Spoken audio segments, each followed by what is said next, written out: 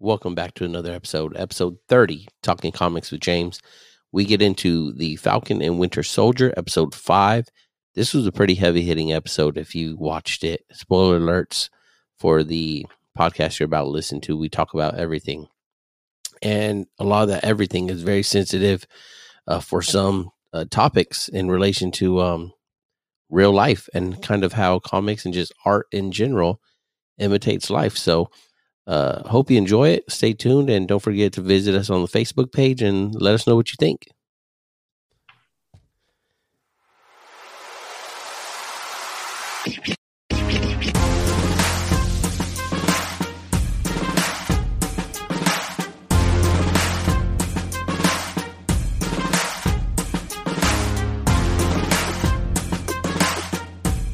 And welcome back to today's show. We got James back in the studio, a regular occurring thing now, it seems like. Let's talk about this latest episode, James. Falcon, Winter Soldier. It got pretty deep and heavy, yeah? Yeah, so, what up, Podland? I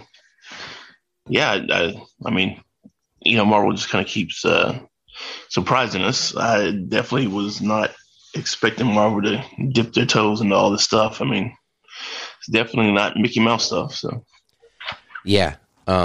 So spoiler alerts if you haven't watched Falcon Winter Soldier. I guess we should say that people get mad when you start talking about stuff, right? Even though it's titled something Falcon Winter Soldier episode 5, right? So hey, spoiler alerts, nerds. So to kick off the episode, we picked it up after the new Captain America finished killing old dude in the public, and that was something else, huh? I think we'll just touch on that a little bit, a little recap. Like, he straight up bloody dude out there in the middle of the street, in the middle of the square. Yeah, he marked that dude, and it's funny because a lot of the things that happen in this show, especially with the new Captain America, we'll say, kind of mirror the things that have happened with Steve or other characters in previous shows. So if you remember the Civil War, kind of how Bucky and Steve and Tony all fought, and then they had the three-way fight in the show, and yep, there's a point in the fight where Steve basically kind of stood over Tony with his shield up, and he could have made that decision, but he didn't. And then they mirrored that with John Walker going full on gangsta on that dude. So it's and I keep saying it right, and I sound like a stan, but it's like the little stuff, right, that Marvel does that just gives that extra bit of flavor, to their world that again, back to DC, they just don't have that connective tissue. It's just night and day. Yeah. So we kicked it off with that, and then so this episode picks up, and they want to fight. Bucky and Falcon, Sam Wilson, follow him in, and you should be able to see my screen now, I think. Yeah, and all right, and they want the damn shield back. And there's a big thing throughout this whole show about shouldn't have given up the shield.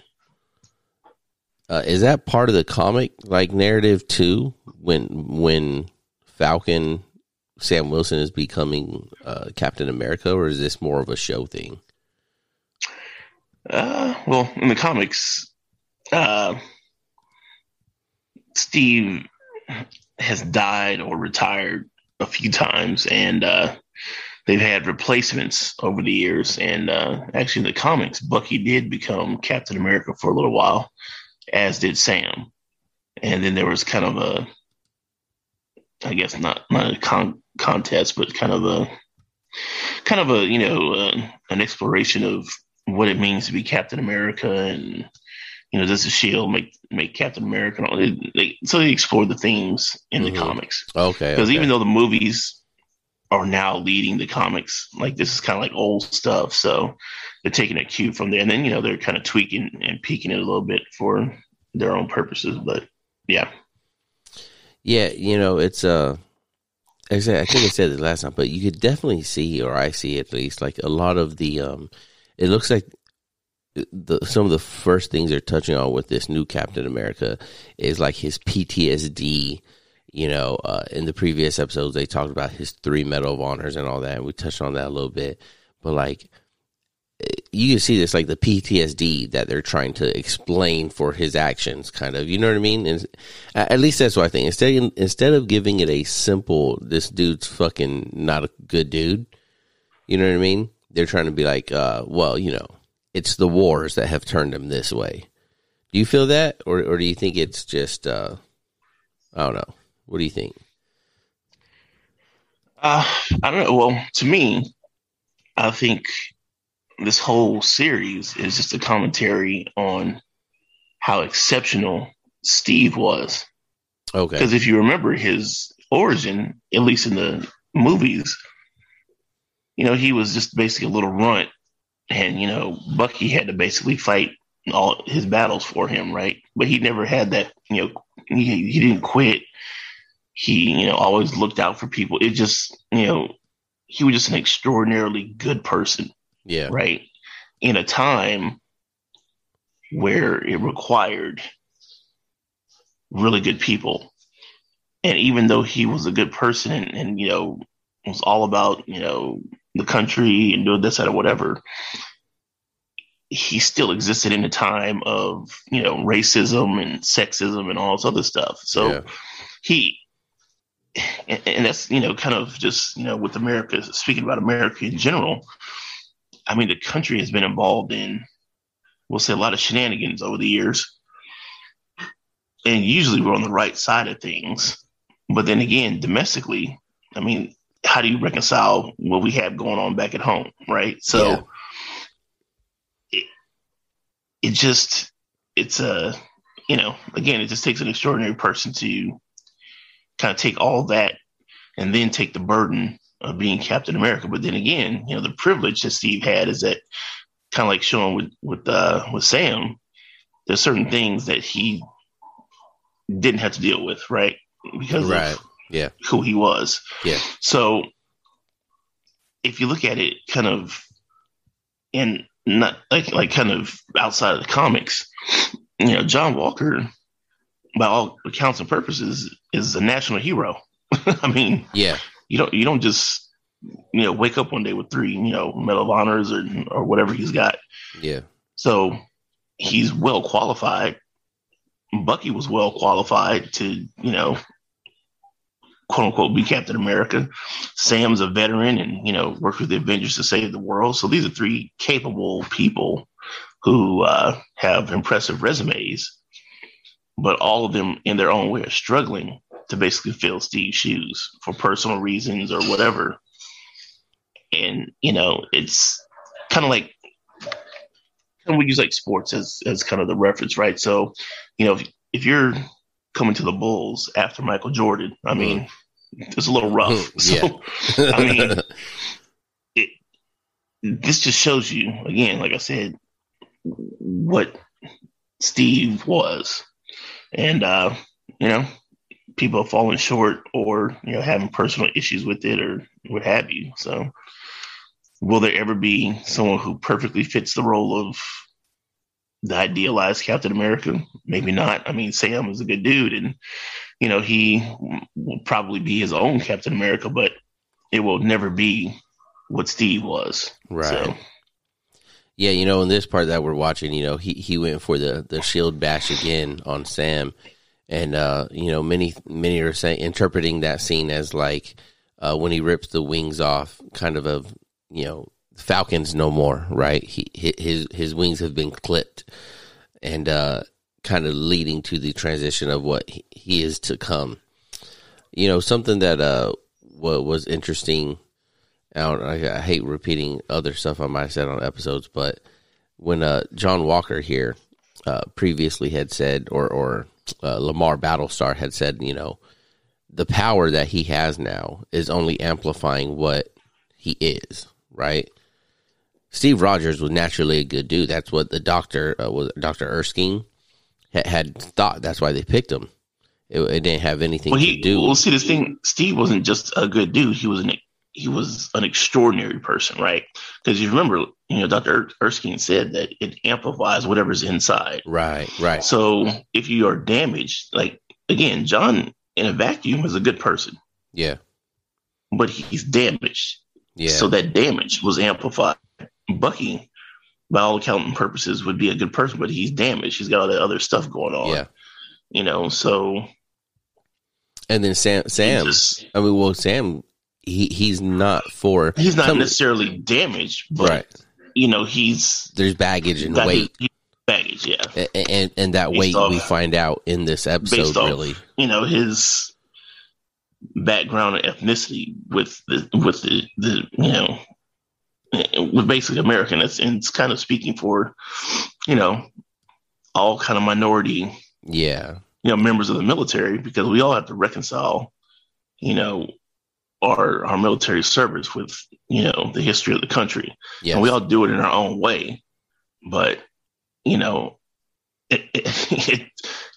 a little rough sometimes. Yeah. I'll leave it at that. So. Yeah. So in the comics, does Sam Wilson, when he does become Captain America or anything, does he actually ever take serum, like some kind of super soldier serum, or is it just him kind of natural gifts and that's it? No, he never takes a quote unquote serum, but in the comics, Sam is a little bit enhanced. He's got low level powers and stuff. So he's never been a super soldier, but he's technically not your average guy. Enhanced, like from what? Like mutant, like genetic enhanced, or? Well, in the comics at least, mutants are born with their powers, and then there are mutates. So Spider-Man would be a mutate, basically normal people that have been augmented, we'll say. So he basically has a telepathic link with Red Wing, and Red Wing in the comics is an actual bird. So okay, so they just took it more of the technical route, and you've touched on this Torres before, the Air Force guy. So like who you touched on saying watch out for him. So he shows up in the comic as who, doing what? Well, he basically becomes like the second Falcon. He gets mutated into being like half bird, we'll say. Oh. So he somewhat looks like Falcon with the wings and stuff, but he's a younger guy, and he's kind of part of that whole like Young Avengers world. So okay. Yeah. So again, they kind of completely flipped his character, which is fine. I mean, nobody outside of the hardcore fans even knows who this guy is. So. But there's still potential there, because we're seeing a lot, like we've talked about before, we're seeing a lot of little crumbs to like a young Avengers. Well, I mean, or new Avengers. You can kind of tell what they're doing, right? So basically they're going to have like the adults in the room, the A-list guys, and now they're coming up with their bench, which is going to be the Young Avengers. So again, we don't know what they're going to do, but they at least have potential if they want to go there. So yeah. That's good. Yeah, then we got old John Walker going to court. And just to kind of circle back to Torres. Yeah. Marvel is making an active effort to try to be as diverse as possible. So again, Torres, a Latino character, trying so that's there if they want it. So yeah, they got hit on those markets. Well, the thing is, it's not. Again, don't get me wrong. I mean, they're still a business, right? I mean, still need to do what they need to do, but it's a good faith effort on their part as well. Because if you actually read the comics and a lot of stuff that's going on with Marvel, they're really trying to kind of make it an effort to expand outside the norm, like with artists and writers and stuff like that. So. It's a company-wide initiative, which is, being mirrored in their movies, which is, a good thing. Yeah. No, definitely. I think it just opens, besides the business aspect, it's just going to open up a lot. And I think that, it started with Black Panther, obviously, right? Black Panther, when they dropped that, 2 years ago now, 3 years ago, it was huge. It killed the box office. It did better than all the other movies, except for maybe like what do you call it? Avengers, not Endgame, but the other one, right? And it just smashed it. And it was, a lot of it was because they're going to, expanding the market. But also, I think Black Panther is one of the better Marvel movies. Well, I mean, it just goes to show you that they take steps. So, if comic book movies were ever taken seriously and given the care that, other genres were, Marvel has shown they can be profitable. Now they're showing that, hey, diversity, where it's not just pandering to people, where it actually makes sense, can be profitable. Yeah. So, at the end of the day, that's what it all comes down to. And, if stuff's done well, then people react. So, yeah. No, yeah, that's absolutely right. Okay, so in this scene we have Julia Dreyfus show up, right? And this threw me for a loop right here, because I was like, what the fuck is she doing? This Veep chick, Seinfeld. I was totally lost with this, especially when she's introducing herself. Who is this?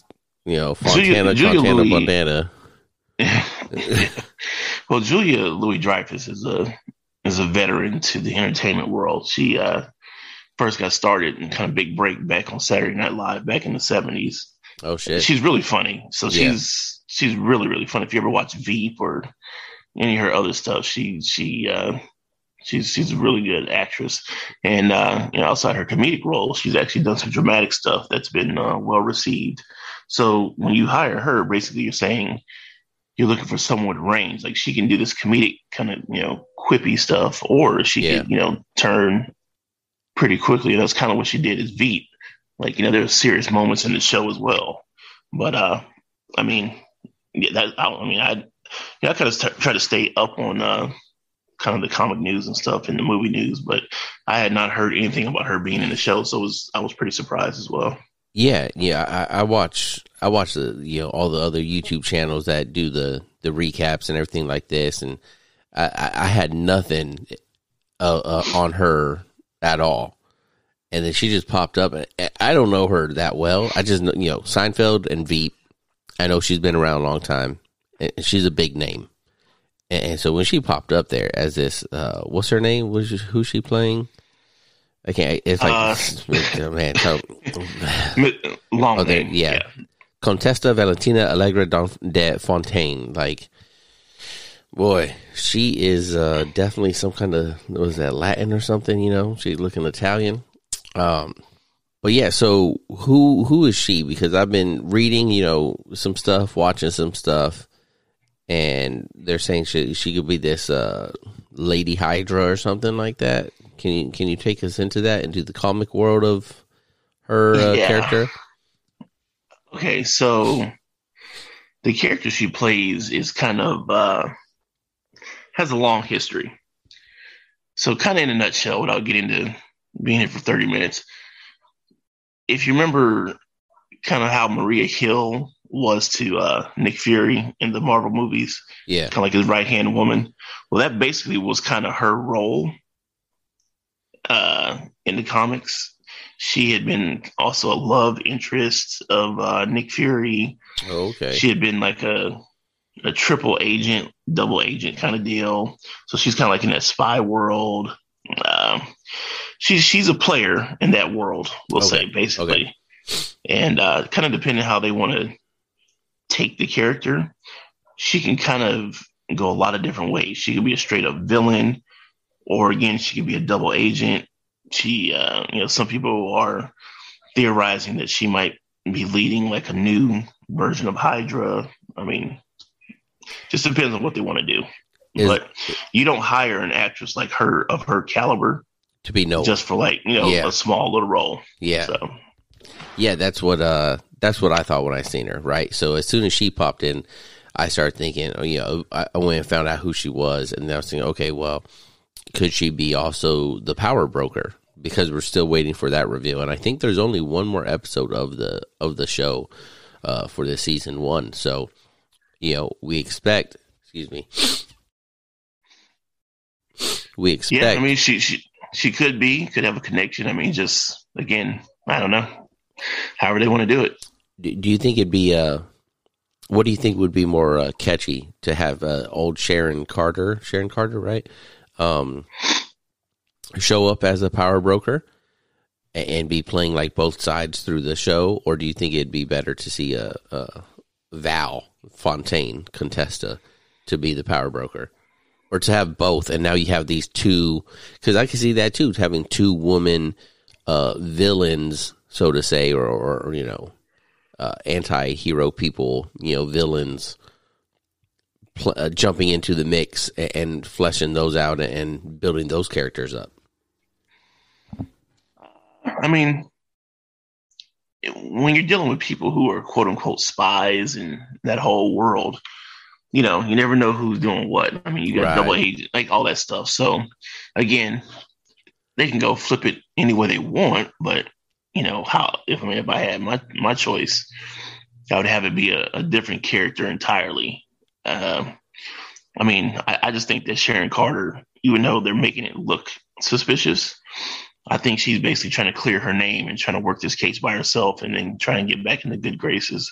Because I don't think that they would try and make her an evil character or whatever. It just doesn't. I mean, again, in my mind, doesn't jive.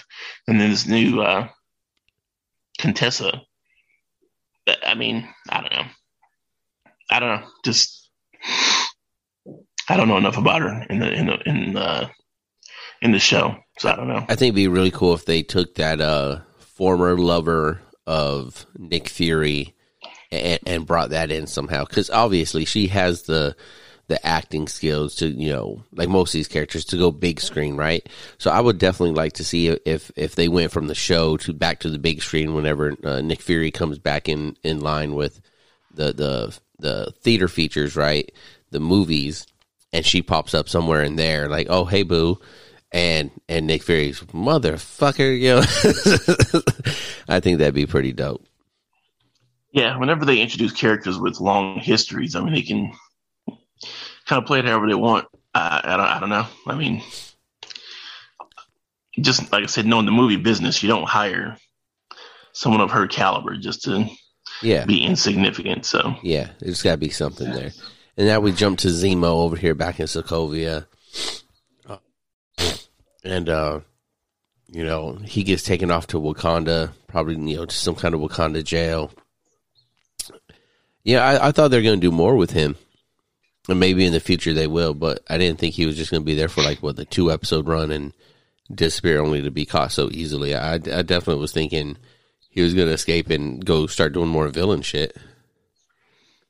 Well, if you caught it, even though the Dora Milaje basically picked him up, they didn't take him to Wakanda. They were taking him to the raft where Ant-Man and Hawkeye and stuff were imprisoned after Civil War, which was kind of weird to me. I don't know why they wouldn't take him back to Wakanda, but yeah, something's kind of weird there. So I didn't catch that. Like in the world of the movies of the MCU, Zemo breaking out of Wakanda probably would not happen. So if he's somewhere else, I mean, there's a possibility of him breaking out, because in the comics, he goes on to lead the Thunderbolts, basically supervillains that pose as heroes trying to take over the world that way. So I don't know.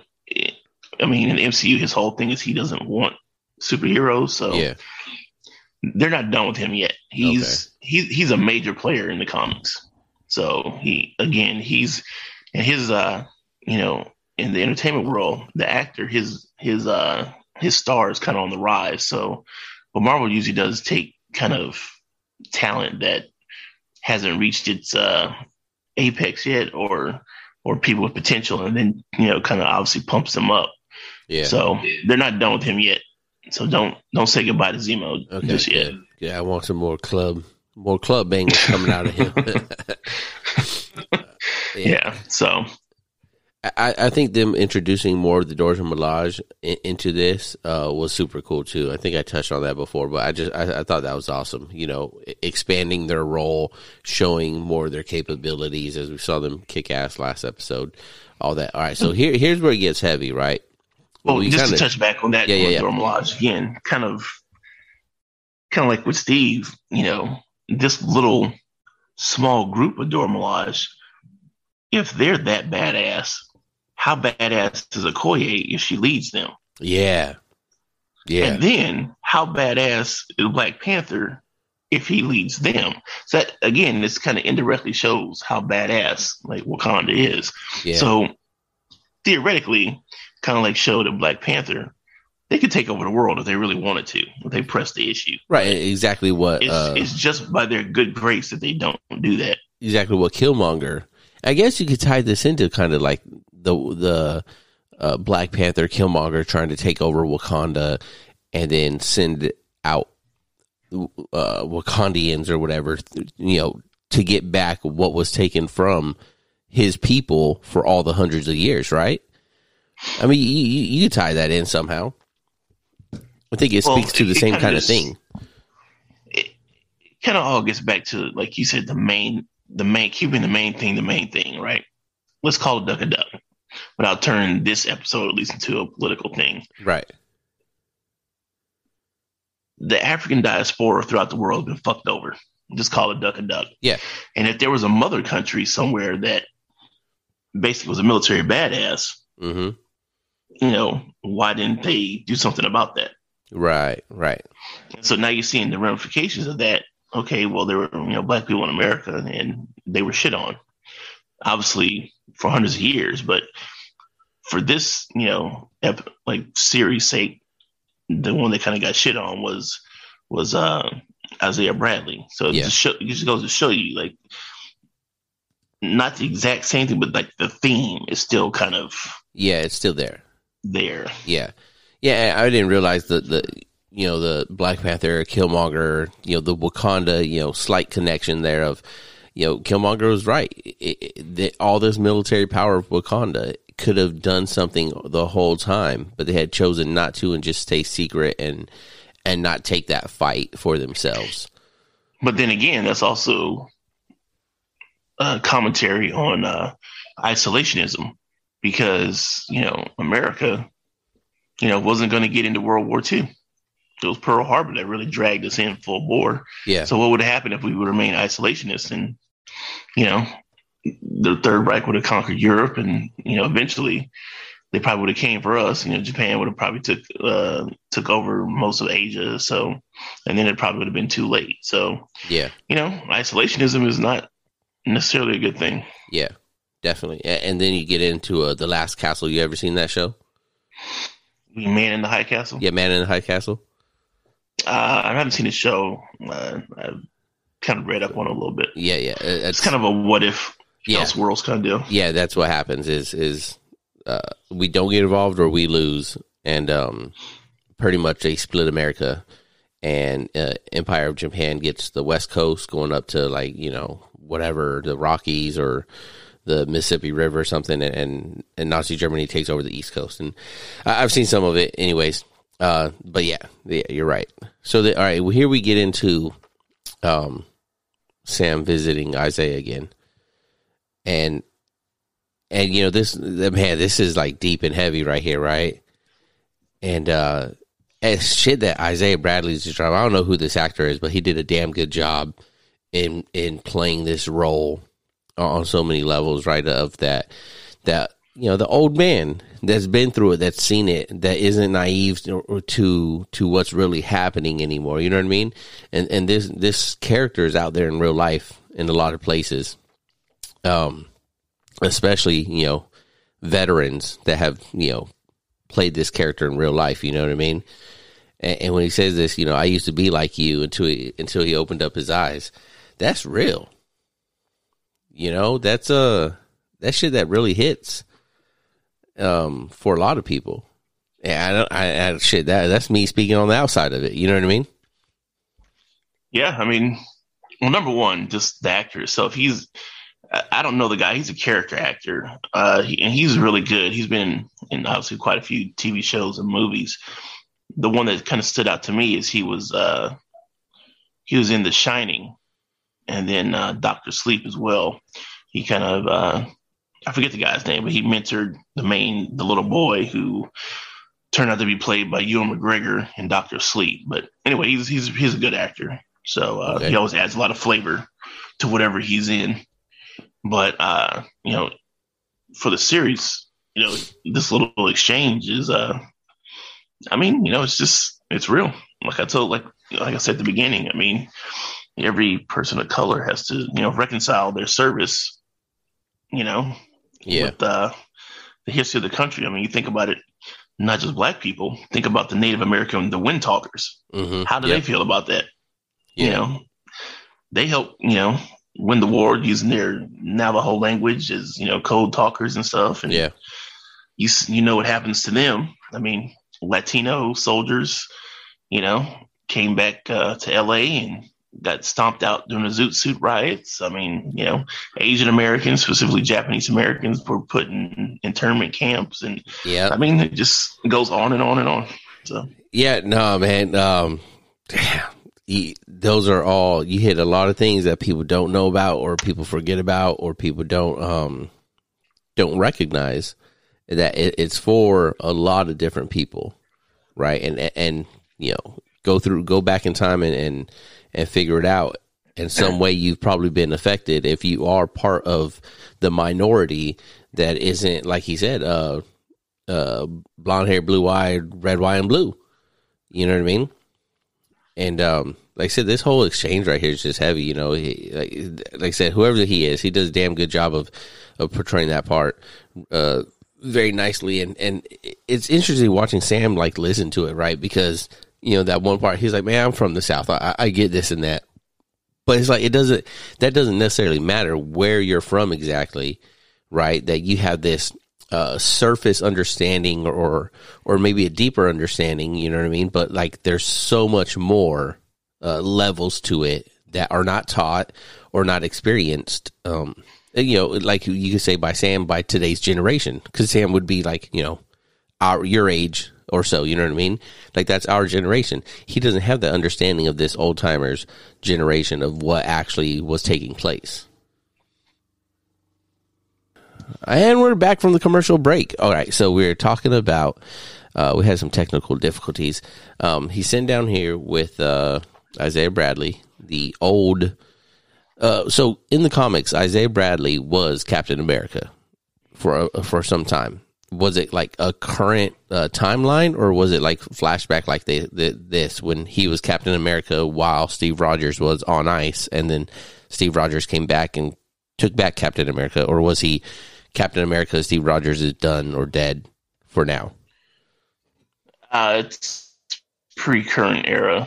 So, I mean, I don't know the exact time frame, but okay. Probably right after World War II when Steve was on ice. Okay, so they kind of follow that. All right, so then he's talking to Sam, and like we were saying, the Federals were listening to us because they didn't like us going so deep into real life here.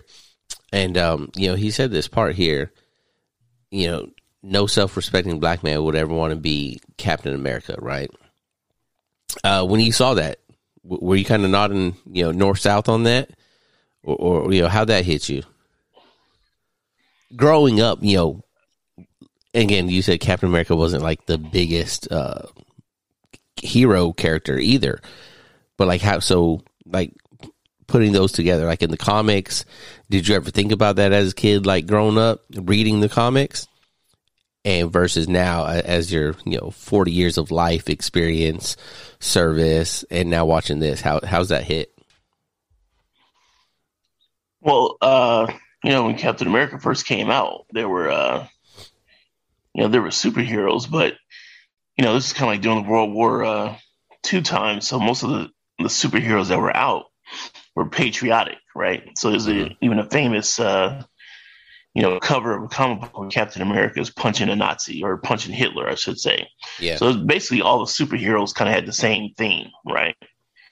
So again, this is before my time.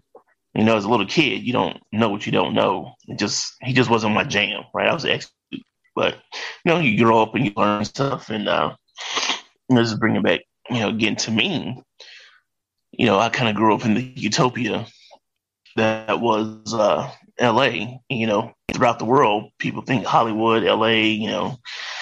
This bastion of liberty and equality and all this other stuff, but majority of Black people in Los Angeles or California or even the West Coast, migrated from the South. So all of us have roots in the South.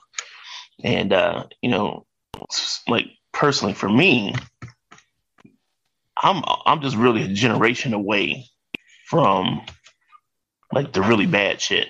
Like my father is from Mississippi. Yeah. And grew up in pre-civil rights Mississippi. So the stories he would tell me about the shit that he saw growing up was just like I couldn't relate to it. It just wasn't my existence, but it was just so fucked up that it just blew my mind.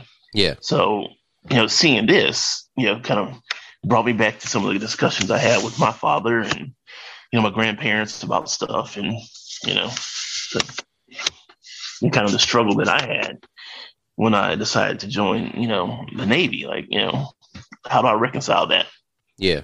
So, yeah, it's just real. Like I say, you're just a generation away. And then, I thought the transition in this was good, or kind of like you just said, right? They go from him talking to Isaiah Bradley and having that deep ass conversation about everything that Sam didn't know was happening and took place, right? Well before his time. That generation before. And then he calls his sister, and he goes back home. And then you flip to so he's trying to deal things with his sister and get everything right with that, storyline of it.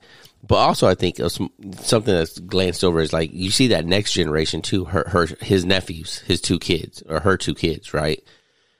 And you can see like there's that next generation where they're just going off to school. You know what I mean? It's kind of like you said, like, they don't really know what's going on. I'm sure they do, but it's not affecting them in the sense of the show like it just affected their mother, who was being refused at the bank, and their uncle who's learning all this stuff that they don't have any idea about. They're just backpacks on going to school. I think that shows a lot. Like when you say generation to generation, when you're grown up, you didn't know what you didn't know. And you had to learn it from, grandparents and your father and through stories and stuff. And it just seems, and in Sam's case, when you're hearing it, it seems like, what? Like that, like one is disgusting, and then two is just like, it seems like a world so far away, but it was only like that one generation, 10, 15, 20 years. You know what I mean? Yeah. Your car can get pulled at any time. I mean, a lot of people have quote unquote made it, become rich and famous, and think they're this, that, or whatever. And then one incident happens, and they realize that none of that stuff matters. You're still a minority. And Merry Christmas. So perfect example. Recently, again, without getting super political, look at that Army officer that got stopped. I mean, he's in uniform, right? Yeah.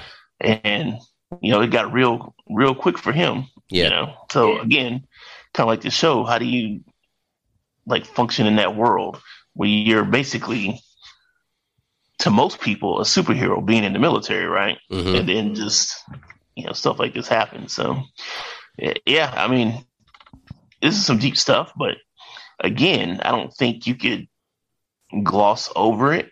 Plus, it's just such a rich storyline and background to delve into for these characters. And kind of like, in the bigger picture, a lot of people try to dismiss comic book movies and Marvel in general, just saying, oh, it's just a lot of bang, pow, explosions. But there's no way you can watch this series in WandaVision and say that's just all it is. Yeah. Right. Because, just like with comics are just an umbrella term.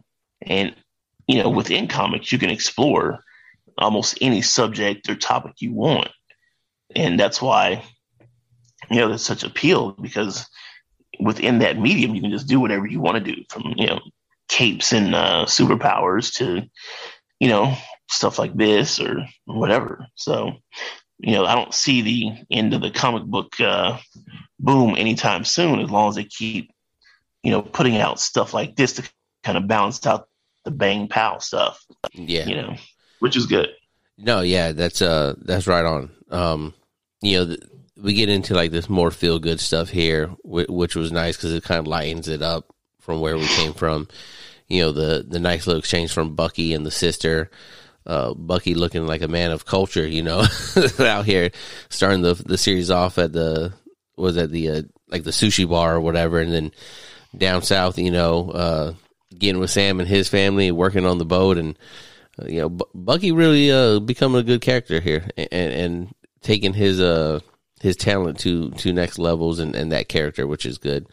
And Sam, so he kind of touch on, not to cut you off, kind of touch on that again. I mean, when you first meet Bucky in Winter Soldier, or actually it's probably First Avenger, he he's a ladies' man. Yeah, he shows up with the two ladies. Girls. Yeah, yep. So it's kind of funny to show him being awkward and out of time. Yeah, with the Asian woman. I mean, back in the day, he probably wouldn't have even talked to her. Number one, just that's just how society was. Yeah, and then two, now, I mean, I don't think he's trying to get the draws on Sam's sister, but little flirt or whatever. So getting back into his normal self, right? Yeah, and that kind of shows you that he's making progress. Like, he's actually smiling, because throughout a lot of the series, he doesn't even smile. Yeah, if you picked up that little detail. Yeah, but then just think about Bucky and Sam, how they were introduced. We kind of didn't really have any background on them, and didn't really know who they were, and a lot of people didn't really care about them. But through this show, I mean, look, and over time, the movies, just look how much character development has happened for those two characters, and they were like side characters for the most part. Yeah. So again, Marvel, they kind of knocking it out of the park on that. Yeah. Something else. So now we get this scene with John Walker with his buddy Lamar's family, and I since I've been watching this, I always thought, isn't this like atypical of the government, or you could say, this isn't political, but like, oh, here's Captain America, right? We're gonna reinvent Steve Rogers, blonde hair, blue eye guy, and then, oh well, we're gonna give him another black sidekick. Just like Captain America had Sam Wilson. But that was like a natural occurring thing. And you can say, well, these two were also, friends. They were, they fought together in the wars and stuff. But it just seemed like that. It was like the other side of the coin, right? Where it's like, where one can be natural, Steve Rogers and Sam, and it's not forced. The other one is kind of like, hey, let's put these two together because it'll be the same thing, right? We'll just show everyone that they could be friends, kind of deal. I don't know. It kind of struck with me of like, oh, here we go, fucking go again, right? Even though there's the background of them as they showed, like serving together and all that. It's just, it seems like the forced hand there. I mean, I don't know if it was.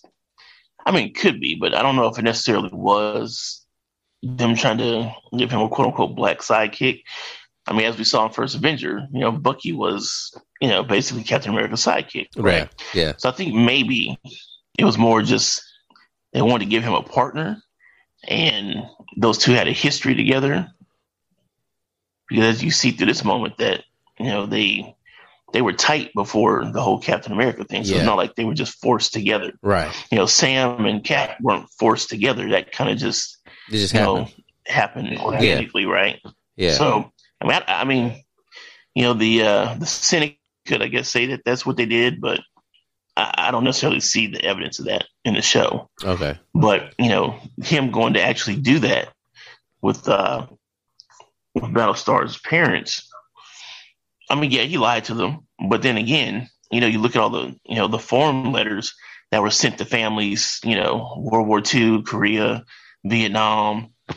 I mean, your son died heroically. No, he died in a ditch somewhere from friendly fire. I mean, is that really what they're going to say? Probably not.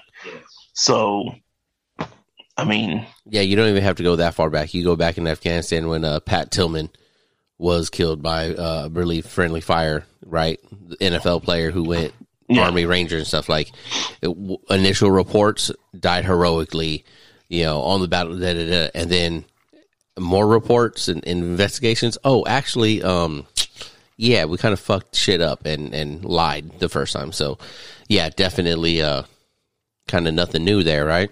Sad, but reality.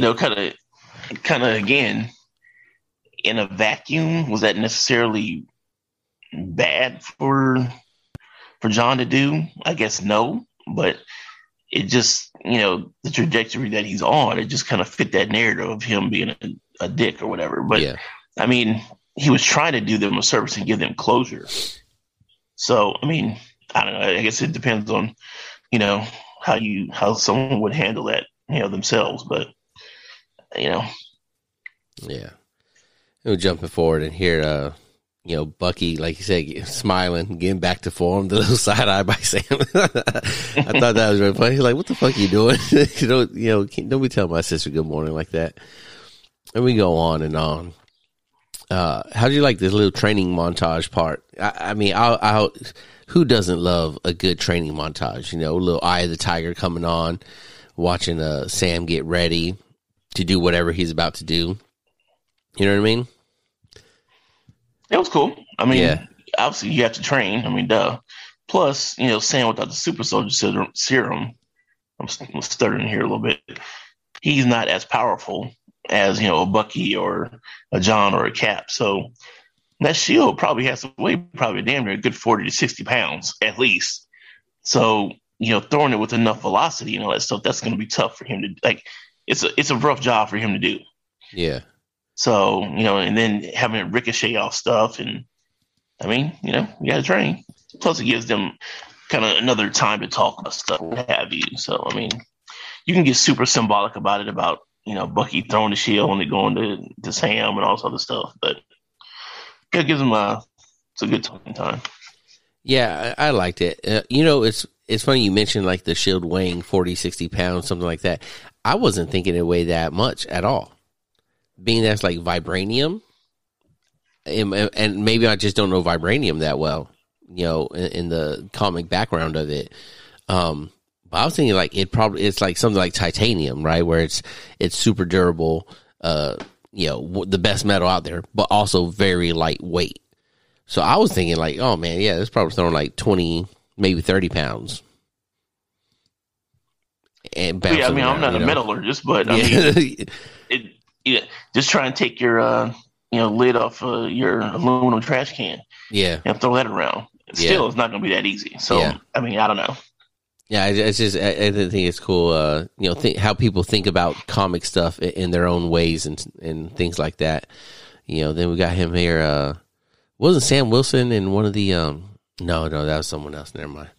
I was like, was he in one of the movies, the dancing movies? Here we got George St. Pierre returning from. I mean, he was in 8 Mile, so. Was he? Oh yeah, well, no, I was thinking one of the other ones. Yeah, he was Clarence with Real Good Parents.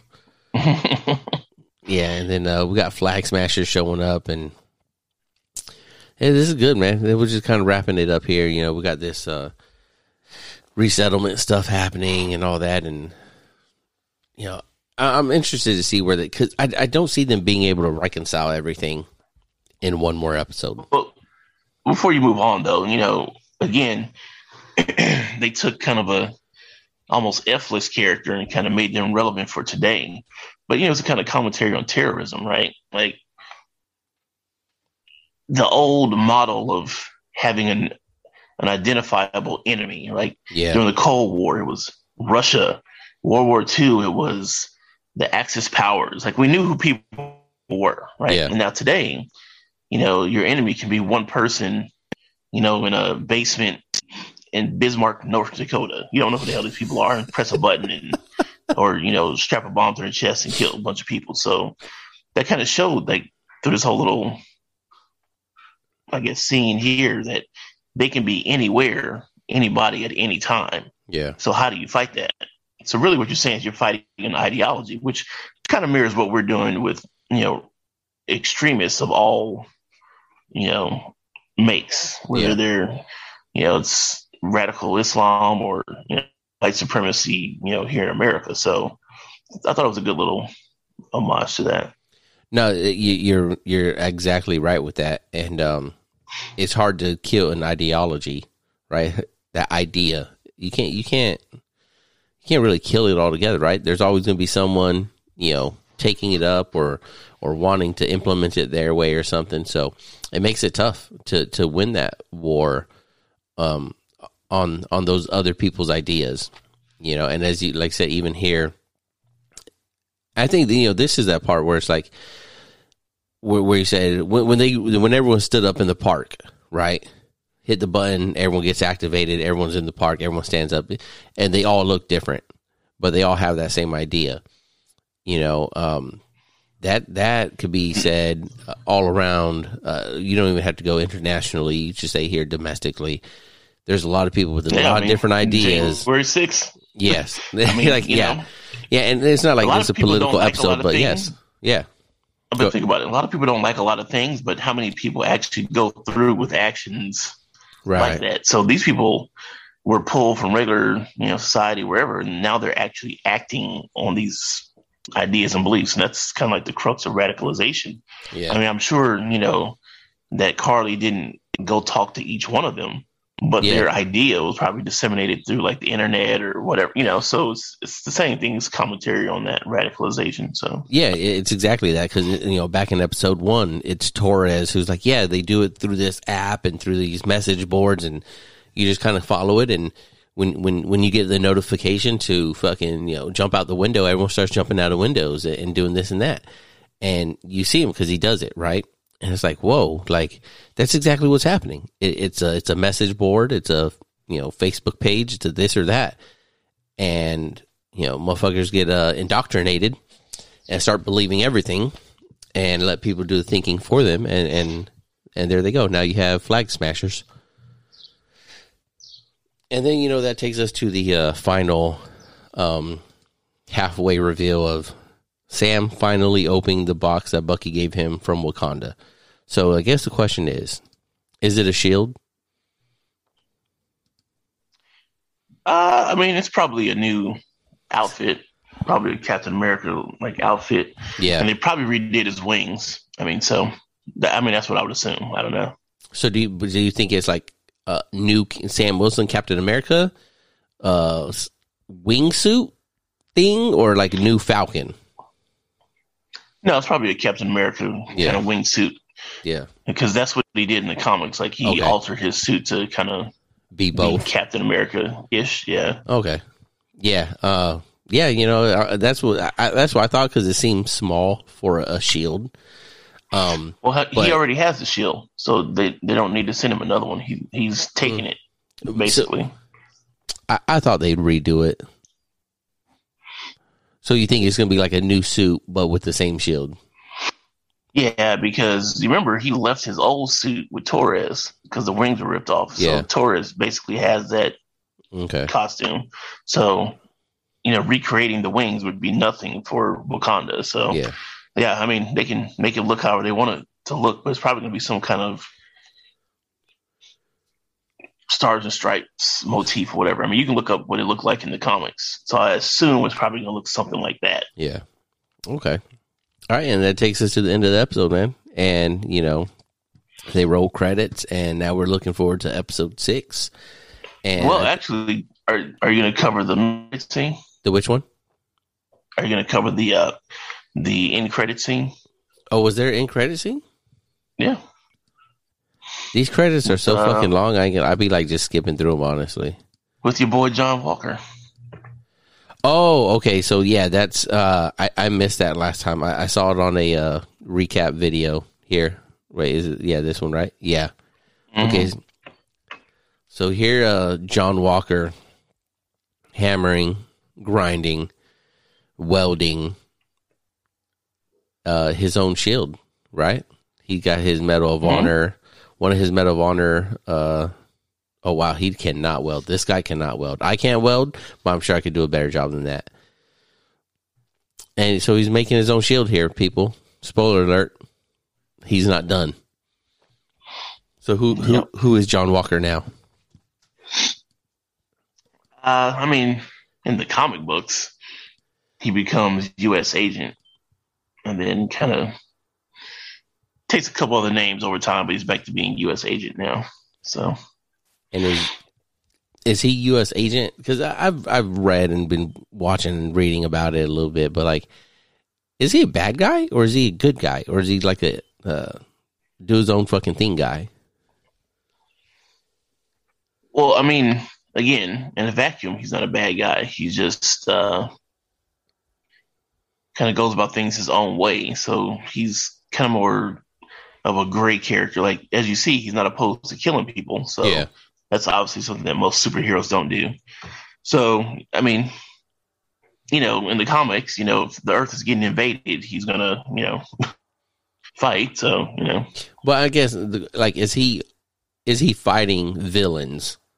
Or is he like what's his thing? Like, is he an agent patriot? Was it Agent America, Agent Patriot agent for America, doing, you know, the work of the country, or is he just like on his own plan?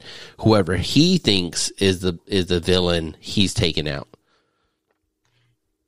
Well, he still kind of is like hyper American, but like there's a current run that's out now that he's kind of traveling the country, kind of quote unquote taking out bad guys. Okay. I mean, these people aren't necessarily good characters, but again, he still has his hyper American beliefs and all this other stuff. Right. But there's no way in hell he's ever becoming an Avenger. So, you know what I mean? It's just, he's just kind of doing his own program right now. So. Yeah. So, season 2 definitely going to be dropping. They got a lot to work with. Man, this is going to be good. I think Falcon Winter Soldier is crushing it. Yeah, I mean, we obviously don't know what's going to happen in the finale, but yeah, again, you know, I think Marvel's delivered a satisfying series while also opening doors, you know, to other things. So, I mean, kind of like the comic is what you do. Yeah. All right, James, thanks for stopping by the studio again and, you know, wrapping this stuff up. And, yeah, we'll see you next Sunday about that other podcast you wanted to do. I got that sorted out. So we'll be in touch. Want all of the smoke. All right, appreciate it, bro. Thanks. For more information on how you can support the podcast, please visit anchor.fm/Brahms Podcast. The information, views, and opinions expressed in this podcast are solely of Joshua Moore and the individuals involved and do not necessarily represent the DoD, DON, or those of the respected institutions or organizations. Thanks for joining us.